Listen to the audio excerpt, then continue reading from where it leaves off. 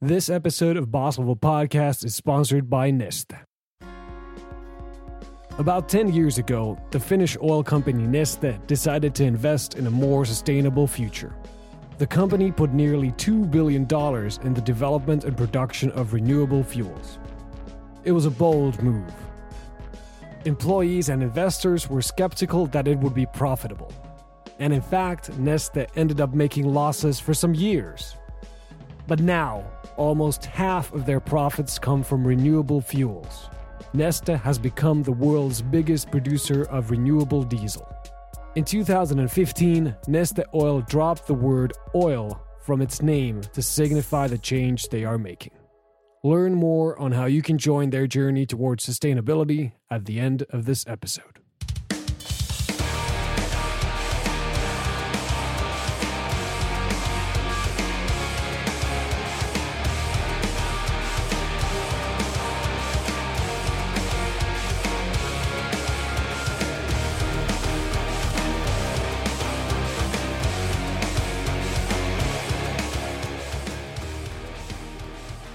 This is Sami, and you're listening to the Boss Level Podcast. For this episode, my guest is Henrik Knieberg. Henrik is a prominent figure in the Agile community. So, for example, if you've seen the video on Spotify engineering culture, that video was created by Henrik. He has also authored several books on Agile. Henrik is also one of the early guests of the podcast, and the previous episode we did was about 2 years ago. Back then, we discussed Henrik's Agile coaching work at Lego and Spotify, and how he helped his kids win a robot battle against experienced programmers. But now, recently, he has made a really interesting shift in his professional focus towards something that he feels is way more important than Agile coaching. He's focusing on reducing the impact of climate change.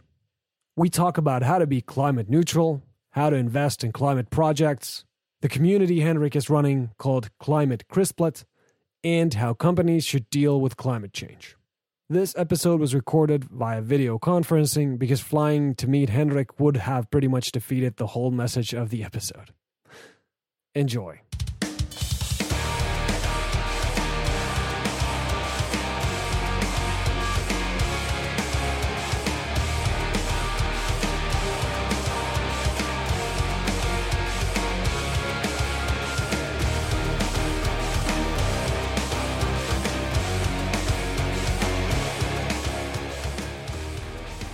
Let's just delve right into it. So you've actually recently made some rather significant changes in your professional focus. So can you just elaborate, what are those changes and what's the story behind them? It happened pretty suddenly. For the past decade, I've been working mostly with this agile lean stuff, helping companies improve. And in the background, there's been this rising chorus of like, oh no, the climate, we're in trouble. And it's been this background noise. And I think I've been unconsciously thinking that, oh, that's a big problem. Hope mommy and daddy fix it. Kind of thinking, right? The grown-ups, the politicians, they'll fix it. And things seem to be heading in the right direction. So then suddenly this guy won the election in the United States and things started turning south. And I actually got really depressed after that vote. It was the first time in my whole life that I got really depressed.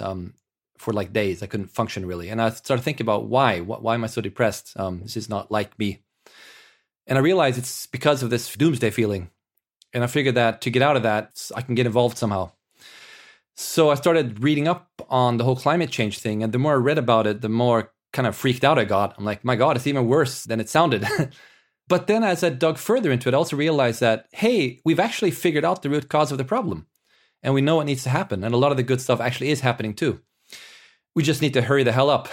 Yeah. So that triggered like a change. I'm like, why am I spending time helping teams deliver software more effectively when there's this other more important problem? I don't know if I can influence it, but I'll be damned if I don't try. So that was part of it. And also part of it was like, how can I look my kids in the eye, not having at least tried to do something about the problem that's mostly going to affect them and not really me, to be honest. That's very true. And just to talk about the practical or the pragmatic ramifications of what you're doing. So you've been a prominent figure in the Agile community for at least like the last 10 years. And now, if I'm understanding you correctly, what you're actually doing is you're shifting your focus away from the agile stuff into the climate stuff. Is this correct? Sort of. I'm shifting away from the coaching part of it. To me, agile is a problem-solving approach. So I'm using that shamelessly. But my work is no longer being at companies coaching them. I do have a little bit of that, but quite little. And those clients are mostly working within the climate space as well. And you're actually, what you're hoping to do is you're hoping to build a new career for yourself out of this climate change. That's my naive, optimistic view. And if I don't succeed with that, at the very least, I can use my rather privileged position that I don't have to work full-time to support myself. So I can work part-time to support myself, and then I can work the rest of the time with climate stuff, whether or not it pays any bills. So let's talk about the stuff that you're actually doing now after shifting focus to this new focus area. So let's start with the Carbon Manifesto, because that's one of the first things that I noticed that you started working on. So what's the Carbon Manifesto? So the Carbon Manifesto is, like everything else, an experiment, a social experiment. I was inspired by the Agile Manifesto. So a lot of people read the Agile Manifesto and got inspired and signed it and then started doing stuff. So I'm like, why not try see if we can do the same thing with the climate? So it's just a website where you can make a public statement and say, hey, I'm going to go carbon neutral, which in effect means you're going to reduce your personal footprint and then carbon offset the rest so that you get down to zero. Part of it was to see if people will sign, but also to generate a bit of buzz, because the obvious question from people when they see that is, what? How do I do that? And that's the question I want people to ask. Yes. So, and I also figure if people publicly sign something like that, then their friends are going to be like, hey, well, that's interesting. What does that mean? And it might spark some conversation. It worked for me because I was like, when I saw that, I was like, how can you be neutral? How's that even possible? Exactly. It's a bit provocative. But I feel that I've learned enough now that I can make that statement and say, hey, listen, there are ways. Yeah, and actually, let's delve deeper into that. So there's a couple of parts of this. So there's first understanding your carbon emissions, then there's reducing them, and then there's offsetting the rest. So let's talk first about calculating your own carbon emissions. So how do you have any tips for that? How can you do that? There are a number of different approaches, and the most important thing to keep in mind is that you don't need to get an exact number because it's going to be wrong. You just need a rough number, because then when you reduce your footprint, if you just exaggerate a little bit, if you just reduce a little bit extra, it doesn't matter if your exact calculation is a bit off. But if you just Google, carbon calculators, you'll find hundreds, but most of them are a bit too complicated for my taste. You spend a lot of time filling in a bunch of forms. It's kind of boring, and it gives you an exact number that's likely to be misleading. So the approach that I prefer is to take a top-down view. Instead of listing everything you do, all the flights you take, what food you eat, where you live, all these details, the average footprint per person on Earth is about 3 to 18 tons of carbon dioxide equivalent per year. So just using that number, if you know the basics of which things would put you on the upper end of that scale, then you can just guess. So for example, if you fly a lot, if you drive a lot of fuel cars, if you eat a lot of meat, and if you live in a country that uses a lot of coal and oil power, then you're going to be at the way top end of that scale, probably past the top, maybe 20 or 30 tons per year, for example, and vice versa. So that's probably the simplest way, that to just take that interval and make a guess where you are. Another thing you can do is look at statistics about the average footprint per country. And that's easy to find in Wikipedia or just Google it. And you might see in my country, the average is maybe 10 to 12 or whatever. And then you say, well, okay, relatively speaking, I'm probably on the upper end or on the lower end of that scale. And then you pick a number. But for most people, it's somewhere in the range of 3 to 18 on average tons per year. So a good rule of thumb is 1 ton per month. If you don't know what your footprint is, just assume it's 1 ton per month and you won't be completely off. If you eat a lot of meat, if you consume coal-based energy, and if you travel, like fly a lot, then you're going to be on the upper end of the scale. Yeah. What can we do to reduce, like if I want to reduce my personal carbon emissions? So if we talk about my personal direct physical footprint, well, let's take one thing at a time. Driving. Driving is in a way the easy one, because you can drive less, depending, of course, on where you live and, of course, things like where you work, right? But in some cases, it's just a matter of saying, hey, I don't need the car to get to work. In my case, we used to have 2 cars in my family. We went down to 1 about 4 years ago. Not for climate reasons, but mainly for cost reasons. And also for hassle reasons. 1 car instead of 2 means less stuff to repair and maintain. And I concluded that it takes now an hour for me to get to, let's say Spotify in Stockholm, end to end, just by train and subway and bus and walking in the forest, it takes longer, 1 hour instead of 45 minutes. But that's time that I can use. So that's good for the climate, and actually turned out to be good for me as well. So if you have that option to just skip the car and take the bus and subway, that would probably be option number one. For some people, taking the bike is perfectly feasible. And if you still need to drive a lot, then getting an electric car, I would say getting an electric car would be a must. And that used to be an unfair statement because they're really expensive. But the price is going down. And now actually the latest Tesla model, for example, Model 3 is actually starting to be comparable to a decent fuel car. So yeah, drive less or drive electric is one. Yes. Flying is trickier. I tried replacing flying with train. It wasn't really feasible except for in certain conditions. I wrote an article about that. But if it's possible to replace with train, great. If it's possible to fly less, great.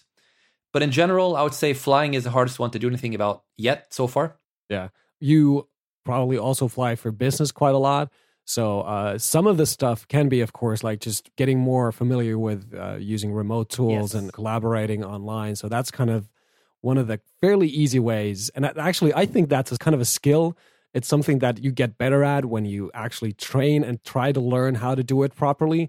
It's really awkward in like the first times you try it, but then when you kind of get the hang of it and you do it constantly, it actually works out just fine. Yeah, that's actually, I'm glad you bring that up because I think that needs to be emphasized more, the whole remote thing. Because nowadays the tools are good and most people have good internet connections.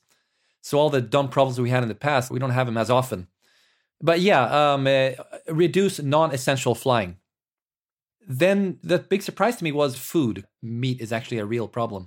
So I started looking at the source of that. So I thought it was a bit exaggerated, but then when I looked at the actual scientific sources of that, I concluded that, okay, this is real, this is big. Probably around 10 to 20% of the whole footprint of what's being emitted around the world is from beef. So I won't go into the details about why, but what it basically means is if you can skip meat entirely or at least reduce it a lot, that's actually a very simple way to make a difference. So I've been experimenting with that myself. I'm a meat eater. I like meat. So I figure if I can learn to eat other food, maybe it's possible for other meat eaters as well. So I concluded that, no, I can't eliminate meat from my diet entirely, but I've reduced it by maybe 90%. And concluded that, there's other meats that are actually fine. And actually, there's a lot of really good vegetarian dishes too. So it's not really a sacrifice to change the diet. Yeah, I've had the very similar experience that I've started reducing the amount of meat that I eat, and I've started like choosing the vegetarian option whenever that's feasible and when there's a decent vegetarian option available. And actually, that's most of the time. Most of the time, there's a really good vegetarian option. 5 years ago, I just would have not even looked at on the menu. I think a really important point too, a lot of climate change kind of advocates are sometimes tend to be a bit dogmatic and say, no, you shouldn't fly at all. You shouldn't eat any meat at all. You shouldn't. And that tends to turn people off. So I think it's really important to be kind of pragmatic and saying that, listen, if you really want to have your beef, maybe you can reduce it a little bit. Or, okay, well, keep the beef, but get an electric car, right? Or vice versa. If you really need to fly a lot, okay, but do other things. There's always something people can do.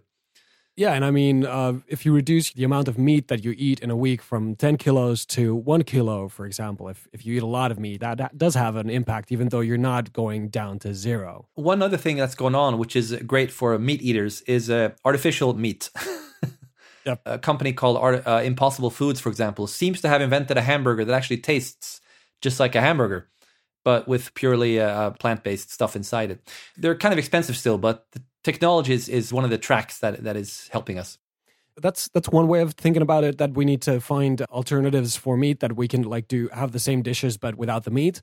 But then again, I mean, having hamburgers for something, that's a cultural thing that we've learned to appreciate. And it's not something that it's built into the human DNA that we need to have hamburgers. It is something that we can actually just change. Yeah, it's a stepping stone though, because it's hard for people to change. Maybe the next generation. I think there'll be a good number of people who, if they go to a hamburger joint and there is an option that's vegetarian that tastes just as good as the beef one, I think a good number of people would choose that option just because they know it's better for the climate, which is great. Yep. But yeah, ideally, it's great if more people, including myself, learn that there's a lot of other food out there that doesn't look like the meat stuff, but still tastes really good. Okay, so we've talked about diet, we've talked about travel. I guess another important thing to talk about is energy. Yes. So about energy, it depends a little bit on where you live, but if you're in a country that has choice in terms of you can choose which energy provider you use. Then make that choice. The way that works is interesting. I mean, it's the same electrons that flow into your house, regardless of which power provider you're using. But what you're doing is you're paying someone for that energy. And if you're paying that money to the renewable energy provider, then you're supporting that development.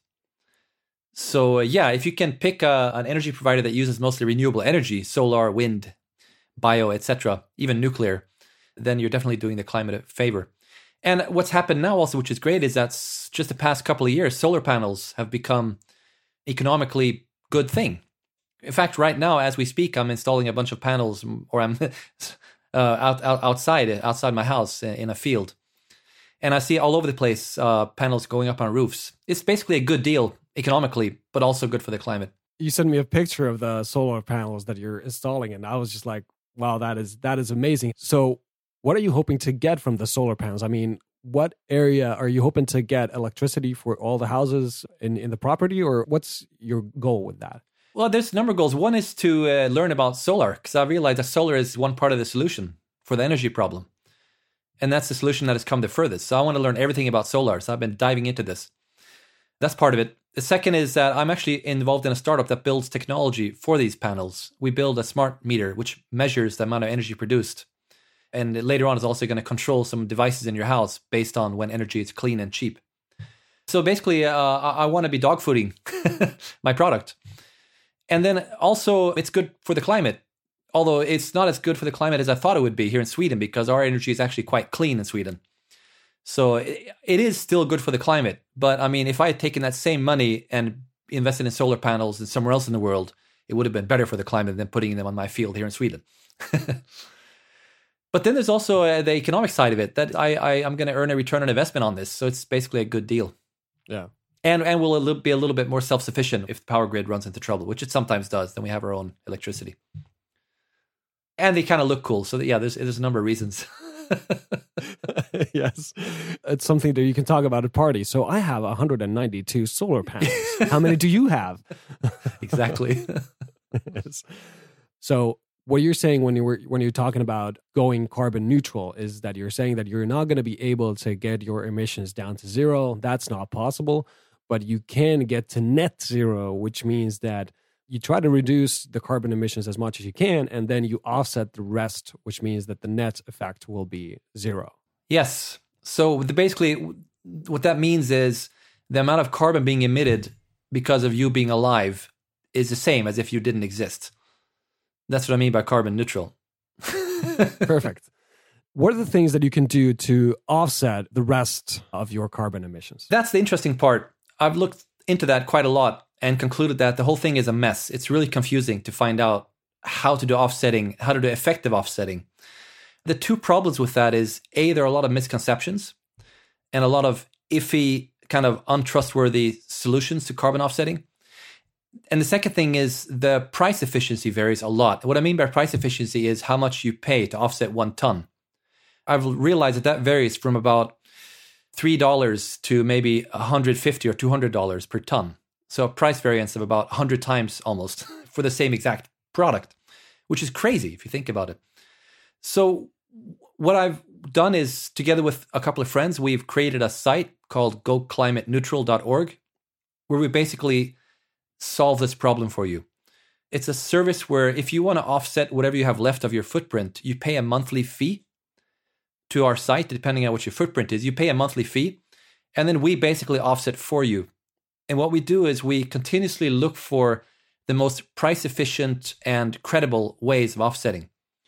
So for example, recently we invested in a hydro plant in Vietnam. And that hydro plant is a so-called gold standard project. And gold standard is a certification body backed by the World Wildlife Fund and the United Nations, which basically goes around certifying that, hey, this project here actually is making a climate difference. If these guys didn't build this hydro plant, we would have used this coal instead, and there would have been this many thousand or million tons more being emitted. So they do the job of certifying that this is real and not just somebody making up numbers. So that's great. But the other problem then is it needs to be price efficient, because you can find a gold standard certified project that's still kind of expensive. So you won't get very many tons for your dollars. But what we do with our site is we spend time finding the really price efficient ones, and we get kind of volume discounts by aggregating a number of people and making one investment.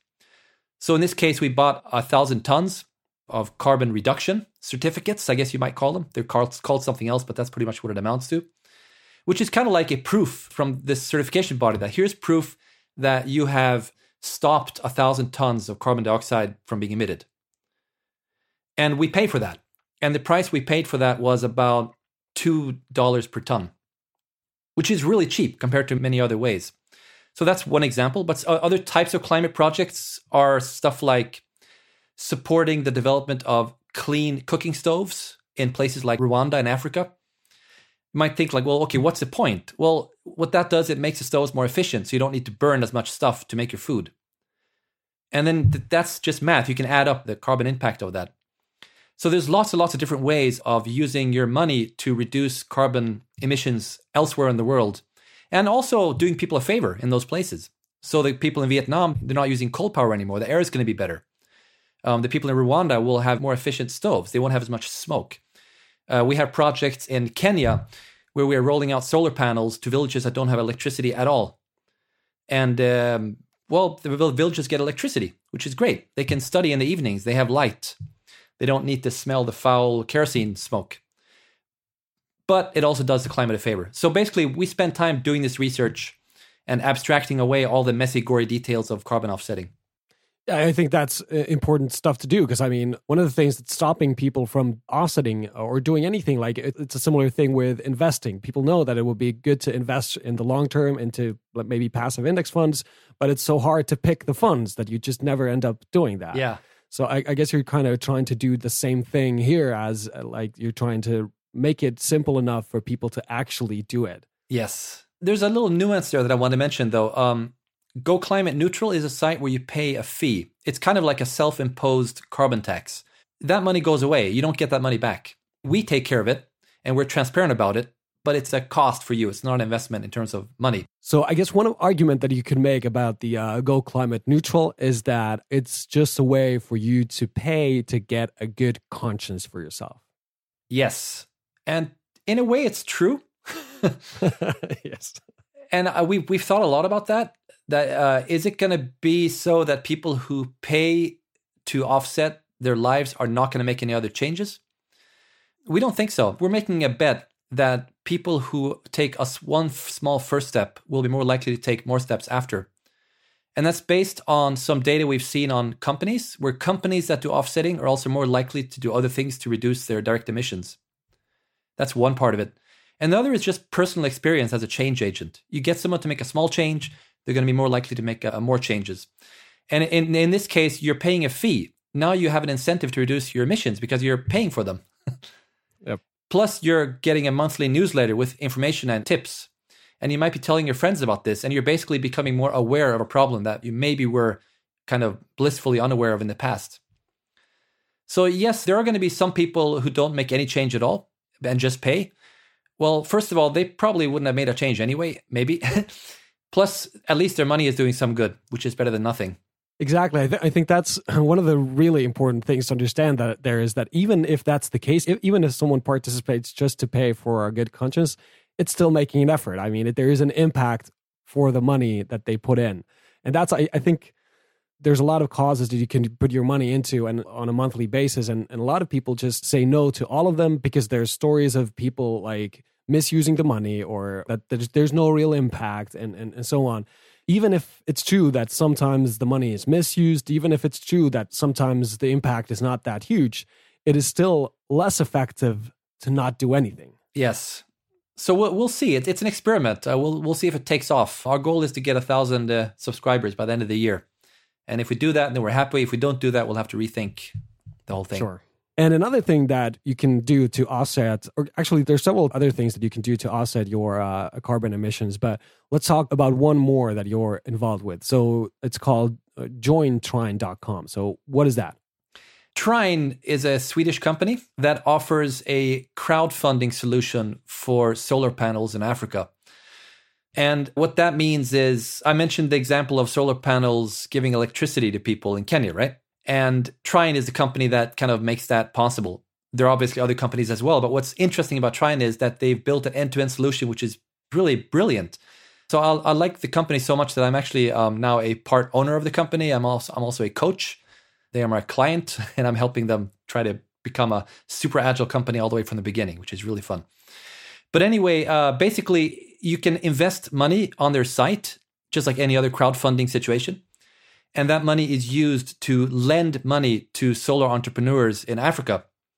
And what those companies do is rent solar panels to villages around, for example, Kenya. And that helps the villages and also reduces the carbon footprint. And it's a loan. So that money gets paid back. These are existing companies that already have a business. So it's not super high risk. And since it gets paid back, you get a payoff on your investment. Of course, like with any investment, there is some risk involved. But I mean, this would be comparable to buying stock for companies that are not super high risk. So that's what Trine is. And I think it's a great solution. It's a simple way to help out. And the main difference between Trine and Go Climate Neutral is Go Climate Neutral is kind of simpler. You just sign up and start paying a monthly fee, and that's it. Trine, you need to make a decision, which project do I want to invest in? And then you're going to get some of that money back probably, and then you need to decide what to do with it. It's a positive problem, right? I'm getting my money back again, but it does add one more layer of complexity. So I think of these as complementary solutions. Some will prefer investing and some will prefer just paying a fee. I still want to talk about the Climate Crisplet. So I would actually like to hear, like, why did you start the Climate Crisplet? What is it and why did you start it?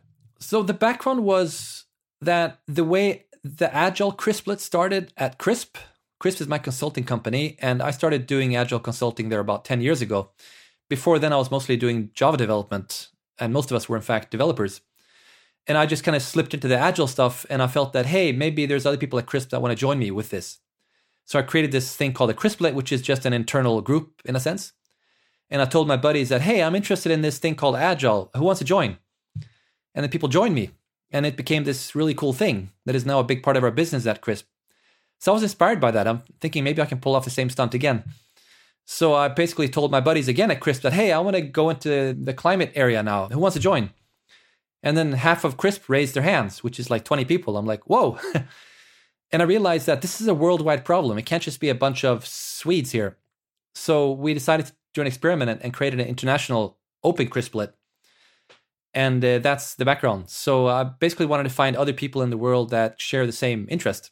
Both people that are experts and in the field, but also people like me who are kind of new and want to get in the field and make a difference. I want to connect those people.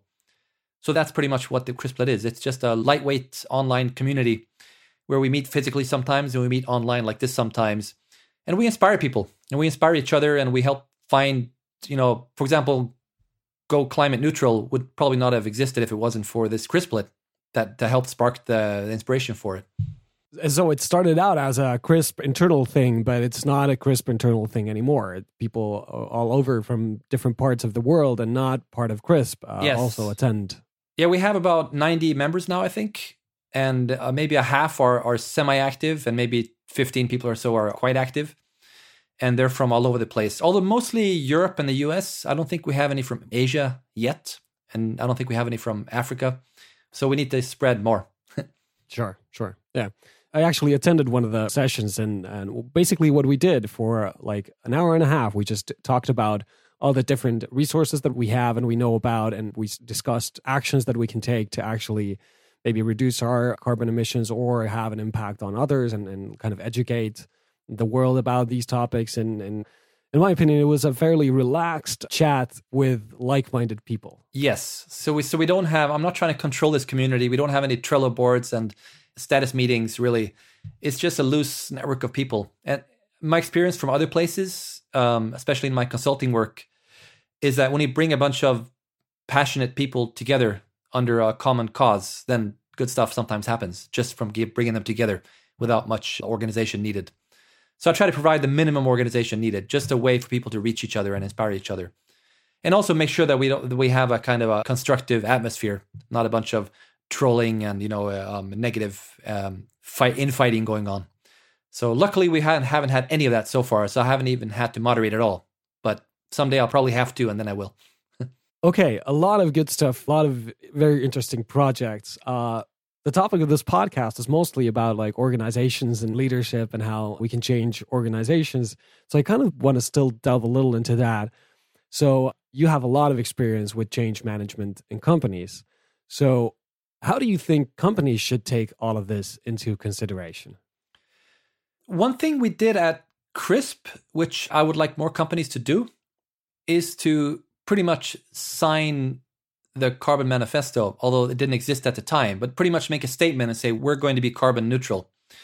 Actually, technically, we only did that for our conference flights, but that's our biggest source of emissions at Crisp when we all fly off to some conference. And what surprised me was how easy it was to get consensus on that.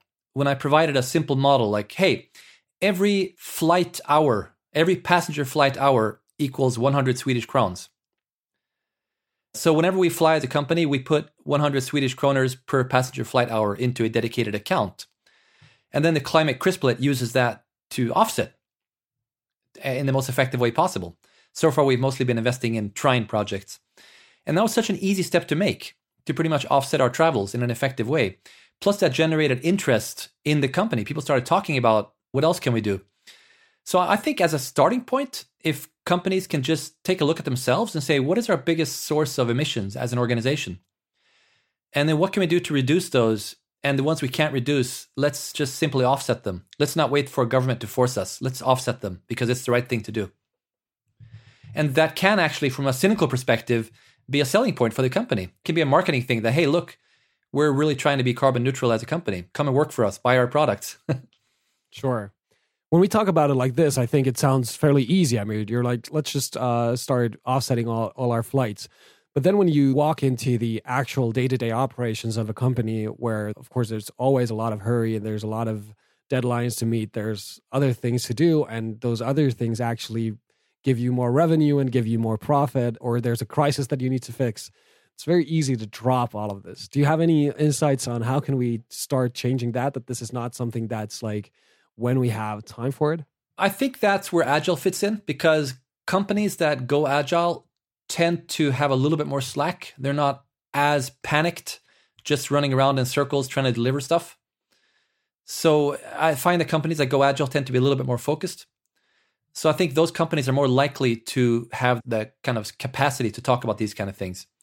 From an economic perspective, first of all, about offsetting, I want to make it really clear that offsetting your own life as an individual or offsetting your company as a CEO is not, of course, the whole solution to climate change, but it is like a minimum starting point. If you're not willing to do at least that, then you're not really doing anything.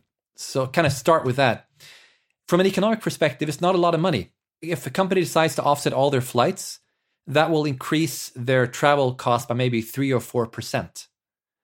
Okay, let's travel 3 or 4% less then, for example, or let's spend 3 or 4% less on something else. If that's what it takes for us to become carbon neutral as a company, how's that not a good deal? And I figure that if a company is not willing to do even that, then they have deeper problems. So I think of it as there's going to be a number of companies that want to make a difference. Let's help them. And then there's going to be a number of other companies that are more in survival mode, and we'll leave them alone to focus on trying to survive. And maybe some of them will die off and free up a bunch of resources for people who can start better companies. Sure. If I'm an employee at a company, do you have any tips like for me on how could I start this discussion within my organization? That's a really good question. I'm glad you asked that.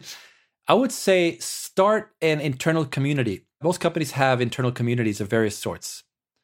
Could be technical communities, architectural communities, innovation groups, whatever it is you have. Use your existing infrastructure for creating communities and create a climate community, because you're probably not alone. If you're thinking about this, I bet you're not alone. There's going to be a number of other people who are also thinking about this, and find them and start talking. And what you can do once you get together as a group, your first question can be, what is the footprint of our company? And where is the low-hanging fruit? Where are the small things we can do to make a big difference? For example, offsetting the flights is one of those small things, right? And then put together a case. Go to your management with one message and saying, hey, we have this climate community here, and we think it would be a good idea to try to do something about reducing our footprint. It would be good for the climate, but also good for the image of our company. And here's the top 3 list. We've done a little bit of research, And all the data is out there, so it doesn't take a lot of effort. We've done a little bit of research and we've concluded that these are 3 things that as a company we can do to reduce our footprint. So let's do that and then talk about it and maybe inspire other companies. That's actually a really great tip. I think that's definitely the way to get started, because I mean, just thinking about it by yourself is probably like it's too big of a burden to put on one individual within a company. And I think there's power in groups. When you talk to people who have similar thoughts, it's easy to kind of talk about what are the next steps, or what are the things that we can do, and what are the things that will actually have an impact. The key thing though there is to think about what's the worst thing that can happen, what's the best thing that can happen, right? The worst thing that can happen is probably nothing, and that's not so bad. So give it a shot, right? Worst case, nobody listens to you and then you haven't lost really anything. But best case is that you actually make a difference to the planet. And that's actually a really good thing. Not only because of what you did for your company, but because how that company inspires other companies. So you might create a chain reaction, which is great. But a really important thing, there's this trap which we easily fall into. Really, really avoid the shame thing, the blame thing, right? It can't be that we try to shame the company into making a difference, because that's when you can get ostracized and, labeled as a dogmatic climate fundamentalist. And then you won't be able to make much of a difference after that. I was just about to ask about that, because I think that's a huge thing to be very aware of, that you can very easily label yourself as a very dogmatic person about this. And that's actually going to be very counterproductive to the whole thing. So having a very pragmatic approach to this will probably have a bigger impact than being dogmatic about it. And also, you don't really need to be dogmatic about it, because a lot of the things you do that are good for the climate are also good for the company. So it's not necessarily a sacrifice to do the right thing. That's also an important thing to keep in mind.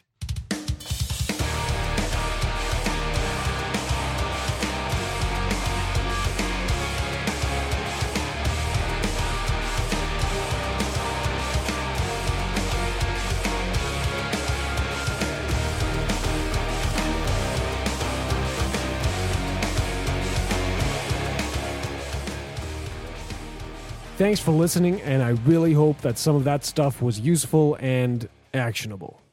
You can find links to the stuff we talked about in the show notes. There's also a link to a video that Henrik made called The Friendly Guide to Climate Change, which is a great primer on the topic. I've personally signed up for Go Climate Neutral, so maybe you should too. You can also spread the word by sharing this episode. This episode of Boss Level Podcast is sponsored by Neste. The renewable diesel that Neste produces is made mostly from waste and residue. This diesel can reduce greenhouse gas emissions up to 90% compared to fossil diesel. Neste's renewable diesel is used by Google and UPS, amongst others. So how can you join Neste on their path to sustainability and renewable products? Well, when you need to travel, you can help by shaping the demand and making responsible choices. When there's more demand for renewable alternatives, there will be more supply. Choose to travel with airlines who use, promote, and develop sustainable jet fuels. Let's work on this from both sides. Go to Neste.com to learn more.